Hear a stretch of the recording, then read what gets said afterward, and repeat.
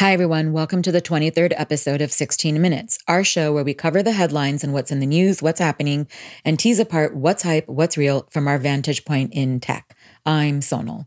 Today, we're doing another update on the topic of coronavirus. We did a deeper dive in episode 21, which you can find in this feed or on our website at a6nz.com/16 minutes. Much of that background is still relevant today, but in this episode, we're going to cover two segments. First, we'll do a high-level overview of some of the practical implications for the U.S. healthcare system with A6NZ Bio General Partner Julie Yu. And then the second segment is a quick situation update from our previous episode with Judy Savitskaya.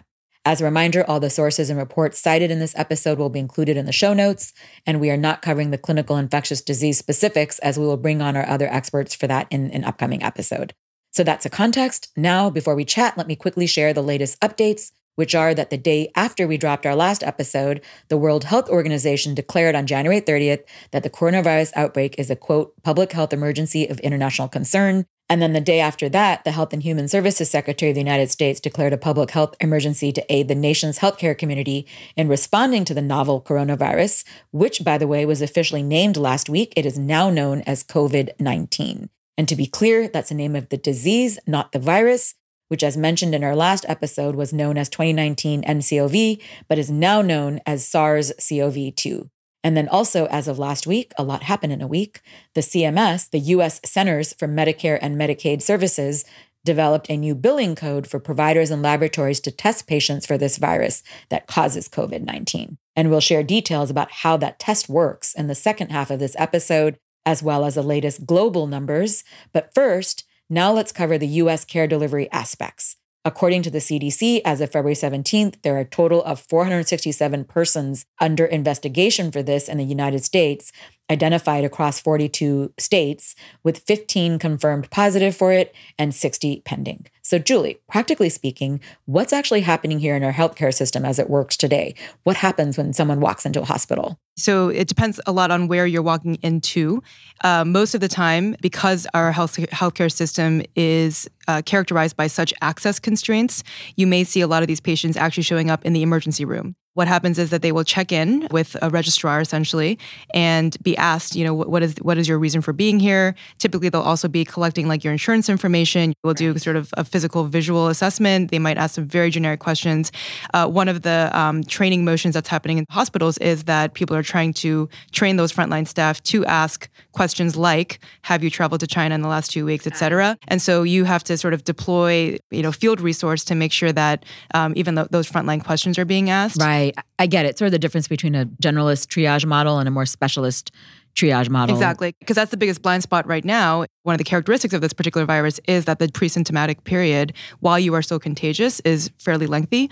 And so that's one of the big sort of gaps right now is, how do we just identify those people? So after they go through the ER, and then what happens? So assuming that people are being appropriately assessed and there is a determination that there's a potential risk that you are a coronavirus patient, you administer the test, again, assuming that the test kits are in supply. And based on those results, if the patient is quarantined, and assuming again that they are in a acute care facility that has infrastructure to actually perform an appropriate quarantine, typically those quarantine rooms are what are called negative pressure rooms, which basically means the air in that room is sort of minimal seepage externally. You're essentially isolating the potential germs and contagion. But again, that sort of begs again the point of, are you showing up at an ED of a facility that actually has all this infrastructure? Many of these patients might just be walking into an urgent care clinic or a primary care clinic. And so oftentimes it might be the case that the patient could get sent home or referred into one of these facilities with further delay, further exposure points, et cetera. So basically there's a potential for a lot of chaos on the front lines because we don't clearly understand where the risk points are. Right. And we're sort of waiting for the patients to essentially show up versus being able to be proactive. Right. And how about on the treatment side? So there currently is no treatment for this. My partner Jorge and I, and Jorge being an expert in genomics, oftentimes talk about the areas of medicine and healthcare where clearly there's an application for technology that makes complete sense, but oftentimes it's the business model component of it that holds things back. What do you guys mean by that? So we have the capabilities to rapidly sequence bugs and other viral forms. And there's, in theory, a capability that says, if you are able to quickly identify and rapidly identify in the field what type of bug you're dealing with, that you could also synthesize a vaccine on demand based on the fact that we can increasingly print genomic tools and genomic content. That's technically possible right now? The technology exists. It's not yet been deployed into practice. There's still a great degree of validation and testing. Obviously, we have a very rigorous system through which these types of technologies are brought to market with regards to clinical trials and regulation and whatnot. The other piece is historically, vaccines and other types of treatments like this have not been a lucrative area for businesses to go into for a number of reasons. And that's another area that's TBD is, can you actually find the reimbursement path for getting these products to market? Okay, so where we are right now, it seems like the focus is on what I'm calling the 3 Gs, gowns, goggles, and gloves. I'm also very interested at a broader level because the World Health Organization did their first annual report on global preparedness for health emergencies. And they basically wrote in their report, just came out last year, and they have targets to September 2020 for progress towards that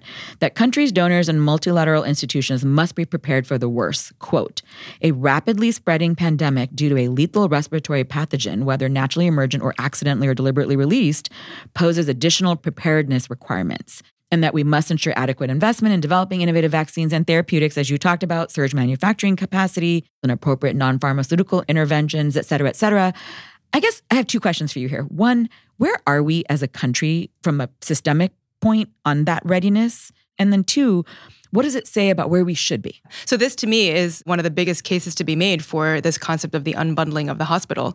When you look back at the history of how the facility side of healthcare has evolved, hospitals were something that were born in the last century or so on the premise that if you were to centralize the scarce resource, the doctors, the clinicians, in a central location, that you could get efficiencies. And by the way, also scale. heavy infrastructure, like the OpEx and CapEx required to do like big labs and centralized facilities and high-end procedures and whatnot. Yep. Not just the people. Exactly. And so, the unfortunate consequence of that is that, yes, you can have these now very high-end facilities that perform very advanced procedures, but where, again, we are forcing the patients to travel outside of their homes, but also get exposed to others who have other illnesses. In fact, hospital-acquired infections are, one of the major contributors to comorbidities for patients who come to these acute care facilities. We are in the middle of flu season, remember? Yes. So you're already having rooms full of patients who suspect that they have some kind of illness.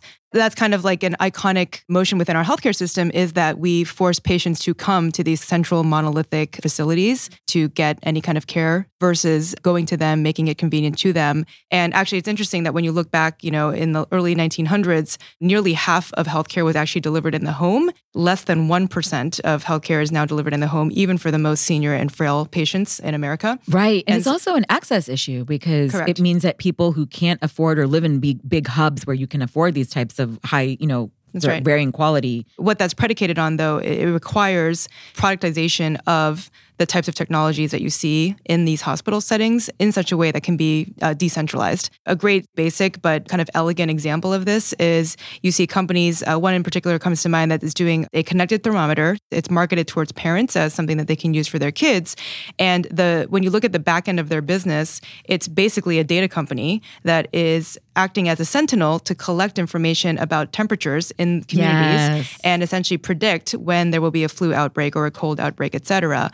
And they actually notify not only the end users, but they have connectivity into schools, churches, other institutions.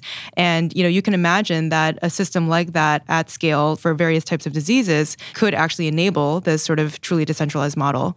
But that the only way that this can happen is if you have interoperable data systems that can not only collect data from the clinical setting and make it readily available on an ad hoc basis across facilities across the country, but also take into account non-traditional data sources like these smart devices that are connected in the communities to augment your visibility across patient populations. Okay, so that's sort of the unbundling of the hospital. In that context, it all comes together, like connects the dots.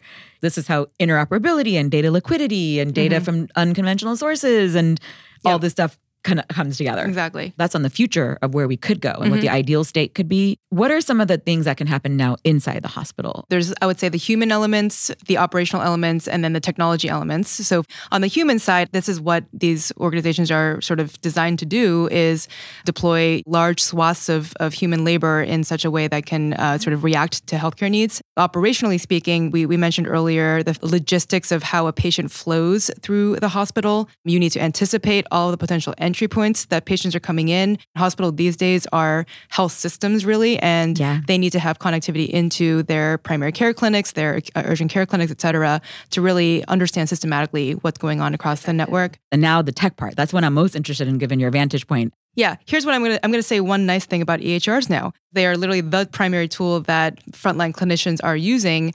You've seen this now, hospitals literally interjecting very basic questions into the medical record to prompt them to ask the things that could qualify whether or not a patient might potentially be at risk for coronavirus. So that's where the fact that we now have this broad infrastructure layer laid down can actually provide tremendous value in that you can make one change that does get propagated to all of the endpoints in the care delivery system. So doing things at scale through technology, basically. So bottom line it for me, Julie, how should we think about this in terms of the tech and the delivery side and preparedness for the epidemic at that level? I think this is shedding light on the fact that we as a healthcare system have many nodes of potential failure when it comes to widespread epidemics and pandemics. But the direction and everything that we've talked about around the notion of decentralization, of unbundling of hospital, of using technology and distributed data streams to be able to be more responsive and nimble is coming to light. And so we will take learnings from this and apply it towards what the future of healthcare needs to look like. Thank you for joining this segment. All right. Thank you so much. Now let me introduce Judy Savitskaya on the A6&Z Bio team. Welcome, Judy. Thanks, Sonal. Okay, so let me just give a quick update on the stats of the disease. This is situation report number 25 from the World Health Organization, which just came out February 14th. Here's a high-level summary of the numbers. So globally, there are now 49,053 laboratory-confirmed cases. In China, there are 48,548 laboratory-confirmed ones. And then outside of China, there are 505 across 24 countries with 2 deaths outside of China. The other thing, though, is there was a huge spike in the numbers, and that was because they will include the number of clinically diagnosed cases into the number of confirmed cases so that patients could receive timely treatment, and previously patients could only be diagnosed by test kits. What does this mean scientifically? Yeah, so these cases have in the past been basically labeled as coronavirus cases, whether they have the right nucleic acid sequence that belongs to that virus. What they're saying now is that they're also going to count anybody who is symptomatic in all the same ways that the virus has been presenting itself in other patients and has the CT scan evidence. So the former FDA Commissioner, Scott Gottlieb, noted that this is happening because it's in the absence of a PCR test, which we briefly talked about last time. There's an open question about why these are not yet available at scale. But can you give us a little bit more detail about what is a PCR test scientifically? Yeah, so PCR test stands for polymerase chain reaction, basically a way of amplifying a piece of DNA or RNA, a nucleic acid, by copying it over and over and over again. What you're doing in this test is basically you're taking a sample from the patient. There's some nucleic acids in there. The sequence is very long, but you take a small sequence of DNA, RNA, whatever you're trying to amplify. This is an RNA virus, so you're trying to bind it with a sequence that you know belongs to that virus. You attach it, it's about 20 bases in length. You use the polymerase chain reaction to extend out that 20 base primer to cover the entire sequence or whatever piece of the sequence that you're trying to amplify. And then you get many, many copies this way. And what does that give you, having the many, many copies? Presence or absence, right? So, and amounts. It's called real-time PCR. I actually don't love the name. I think qPCR is a better name for this, quantitative PCR, because it's telling you how many pieces of, essentially, what is the viral load in the bloodstream or the load of whatever pathogen you're looking for. So Keith Robeson, who's currently principal scientist at Ginkgo, wrote about, how some of these tests work. And he basically agrees with you that it should be called qPCR because, as you note, what you're basically describing is it's quantitative. Yeah, and real time doesn't really mean much. There's another critical reason why people don't like RT-PCR is because there's a completely different concept that is called reverse transcriptase PCR. That's why it's kind of hard to talk about this with this virus because it's an RNA virus. Right. In fact, he also talks about the fact that PCR works with DNA, but yet you're telling me coronavirus is RNA. So can you help explain that distinction? Absolutely. So in this reaction, what you're doing is using a polymerase that is used to binding either DNA or RNA and then extending it. So in the case of the RNA viruses, you need the reverse transcriptase. So this is a weirdo polymerase that binds RNA templates and then extends and produces DNA. And the reason that you want DNA is that it's really stable. We have a ton of ways to measure it. RNA is a little bit more fickle. So if you can turn this RNA signature, this RNA message into a DNA output, that actually substantially simplifies downstream processing. So this reverse transcriptase piece is what is doing the RNA to DNA translation. Okay, so we've talked about what's going on in the test. Let's quickly talk about some of the differences from what we last talked about. We talked about R0 last time, which is really practically how many people a newly infected person is likely to pass the virus on to. Mm-hmm. And you explained what variables go into it. What is your take on where we are with the R0? Yeah. We just talked about this spike, the definition of what this disease is. Like, is it the viral load or is it like these symptoms? That's changing as well. So I still think it's too early to calculate an R0. There's still a ton of cases out there that are not showing symptoms. So we can't really calculate the number of people who have gotten infected. I think we have technically approached the point where it is a pandemic, although the definition for pandemic is quite loose. The World Health Organization defines it as a worldwide spread of a new disease. The Centers for Disease Control and Prevention, the CDC in the U.S., have a bit looser of a definition, describing it as a disease that spreads across regions. And, quote from the CDC website, is the fact that this virus has caused illness, including illness resulting in death and sustained person-to-person spread in China is concerning. These factors meet two of the criteria of a pandemic. And by the way, if people want to read an excellent piece, Helen Branswell, and I mentioned her in our last episode, has a great piece in Stat News with the headline, quote, Understanding Pandemics, What They Mean, Don't Mean, and What Comes Next with the Coronavirus. From your take, why is it so freaking confusing? The term pandemic is not particularly useful in this case because it only tells you about the geographical spread. It's not actually telling you about the danger of the disease. Like flu is a global pandemic annually, but the term doesn't necessarily mean, very fatal or spreads very fast. It just means it's been into more than two geographies outside of its original origin. So if a flu is a pandemic, that's also endemic, in that it is in our population and circulates. Can you actually explain endemic? Because my understanding of the word comes from like understanding evolution and Darwin and knowing about endemic species in the Galapagos. Yeah. What does that mean? So endemic is a more useful term than pandemic. It's something that is going to live in a latent way in the population or in the environment. We should see it returning. Flu is the quintessential example of this. It's still an open question as to whether this coronavirus is going to become an endemic. Okay, so that's the difference between pandemics, endemic, and add one more name to the list, which is misinfodemic. I've heard a lot of people describing this potentially as an infodemic because of the spread of some fantastic rapid science, which you talked about last time, but there's also a spread of misinformation as well. And so the two of these things are going hand in hand. There's a group that has already published an epidemiological model of what they expect the spread to be. Again, if any of the data that's going into there is either intentionally falsified or it is just too early, we don't have good enough data, it's incomplete, or like the measurements have changed, right? So in the middle of this, of last week, the way that Chinese hospitals were measuring cases changed. So that's going to mess up the data pretty substantially. So I think that these models are going to suffer if garbage in, garbage out, if this infodemic issue continues. Okay, so beyond the numbers and the definition, let's quickly talk about some of the weightings. According to the World Health Organization, some of the data from China before this big spike, suggested that 82% of confirmed cases have only mild infection, about 15% are severe enough to require hospital care, and about 3% need intensive care. And then preliminary data suggested that roughly 2% of the people who tested positive for the virus have died. And that's important because last time we reported the CFR, the case fatality rates, which for SARS was at 10%, and for MERS, it was actually 37% in Saudi Arabia, but 34% outside of that region. So last time you talked about the paradox between deadliness and the R0. What's your updates, if any, on that? So the reason for that is that you can't really have a high fatality rate and a fast spreading virus. Basically, dead people can't spread the disease, and people who are, confined to their beds also can't spread the disease as fast.